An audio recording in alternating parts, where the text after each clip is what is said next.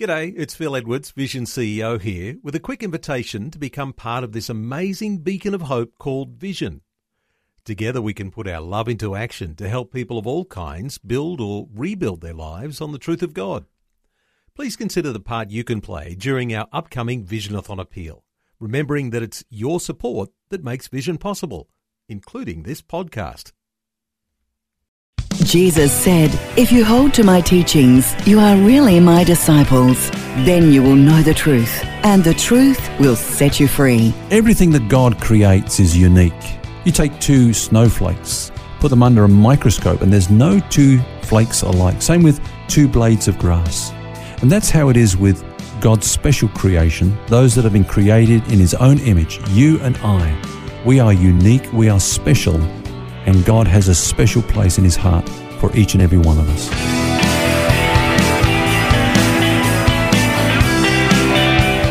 This is Set Free with Ken Legg. This is Set Free with author and speaker Ken Legg, and we're talking this week about a pretty big question, the true value and meaning of our lives. Hello, Phil Edwards here.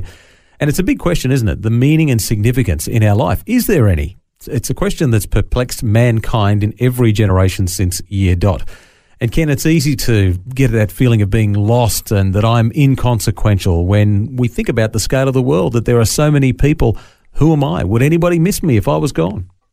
Yeah, I remember feeling that feeling actually in Bible school. I was brought down to size with a lecturer. He was saying to us as students, he was saying, you all think that you're going to change the world, that the world is in for a treat because you've arrived.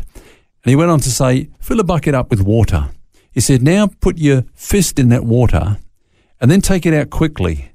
And the gap that is left is the gap that you will leave when you leave this planet. Of course, the water quickly rushes to fill that gap before you've even taken your hand out of the bucket. And I thought, well, that's brought me down to size. But let me just share another story that kind of underlines this whole feeling of who am I and am I of consequence and so on.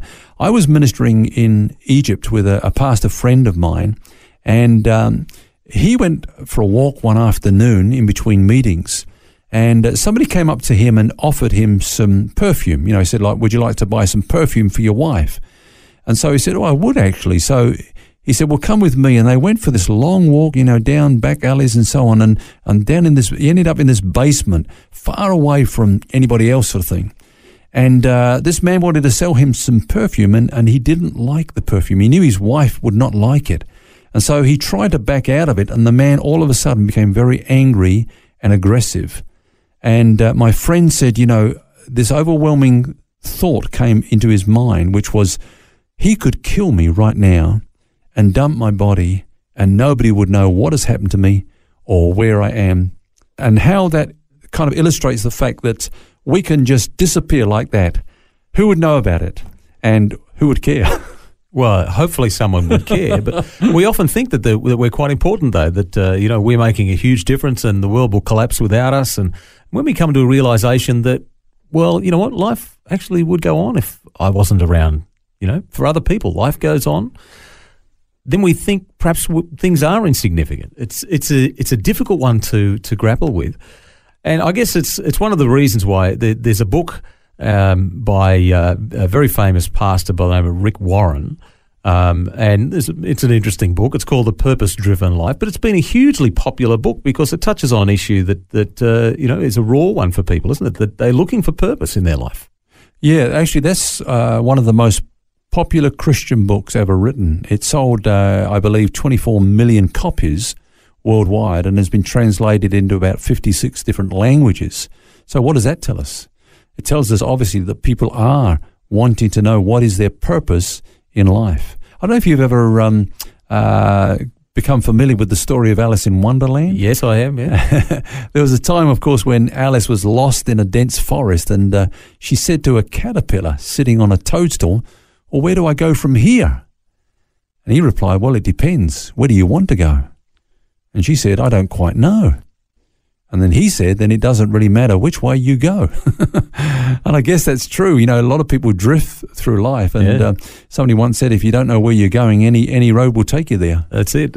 And I don't know about you, Ken, if I was walking through the forest and came across a caterpillar sitting on a toadstool that spoke to me, I don't know that I would have stayed around in that place for too long. Look, a lot of people aren't really sure where they're going. And consequently, as you say, they do drift around.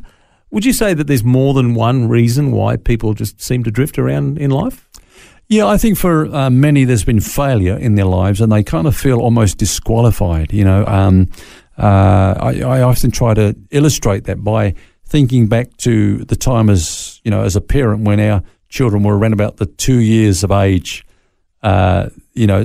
state in their lives. You know, we call that the terrible twos, don't we? Unfortunately. And, how many times... Well, the terrific twos. The terrific twos, that's right. Depending which way you look at it. Yeah. And, there'll be times when maybe you hear a crash and you come running out of the study or the kitchen or whatever it is and you see something broken and somebody just darting around the corner. And I think, there's a sense in which that happens spiritually. There have been times when we've smashed things and broken things and, everybody looks up and we see Satan just ducking around the corner. He's caused calamity in somebody else's life and he's cleared out of the place. But what we need to understand, of course, Phil, is that, God turns our disaster pieces into masterpieces. The fact that people may have mucked up or made a wrong decision or got it wrong in the past, even made mistakes in the past, does not disqualify them for God's best today. We often talk about God's permissive will. Like we've lost his perfect will, now we've got his second best. Well, I don't believe that that's what the Bible teaches. I believe that God takes the strands of our lives, the broken strands, and weaves them together again into a beautiful pattern for his glory. I love what you say there, that God turns our disaster pieces into masterpieces. That's great. But I'm sure there would be people thinking, well, that's not me. I've been disqualified because I've done something that's too bad, that could never be turned around by that. Look, I'm sure there are people saying that. I meet them, regularly in the ministry, and you come across people that just feel somehow, they have got second best now, and they've just got to make the best of that situation.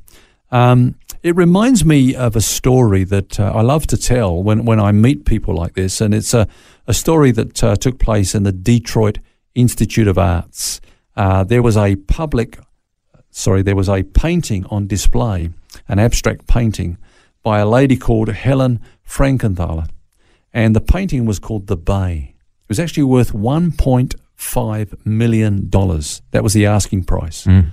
And, one school class was taking the children through to look at all these works of art, and there's a boy chewing some gum, and he'd kind of just about had enough of his gum.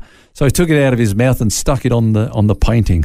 The whole Art Institute went into meltdown, and the school, was, before they realised it, there were cameras outside, TV cameras interviewing the director of the school and asking questions. Well, what happened here? Why did you let this kid do that? And so on. And the explanation given was this. He said, well, I don't think he understood the ramifications of what he did before he did it. Who does? Who really thinks through what we're doing? And even those mistakes and even those things that the Bible calls sins. Most of the times we don't think through the ramifications. And there are consequences for, wrong actions. But what we need to see is the big picture. And what does God do when we muck up? For example, Jonah mucked up, but God didn't get somebody else to go instead of Jonah. He got Jonah back on track. The Bible says the word of the Lord came a second time to Jonah, and God sent him straight back in there. Well, there's plenty of examples in the Bible of guys who mucked up, but God still continued to use them. David is a classic example, or Jeremiah. Well, Jeremiah, of course, was also sent down to a potter's house to observe this principle. There was the potter working away on the clay, and he got it all wrong. And instead of just chucking the clay away and getting some fresh clay, the Bible says he put it back on the wheel again and made it again into another pot, another vessel for the master's use. And that's what God does. We've all mucked up many times, several times, big times, but God puts us back on the wheel. And God's not only the God of the second chance or the third chance, he's a God whose mercy knows no end. So if you're feeling a bit dizzy, it's because God's got you on that potter's wheel. And you're going round and round and he's shaping you.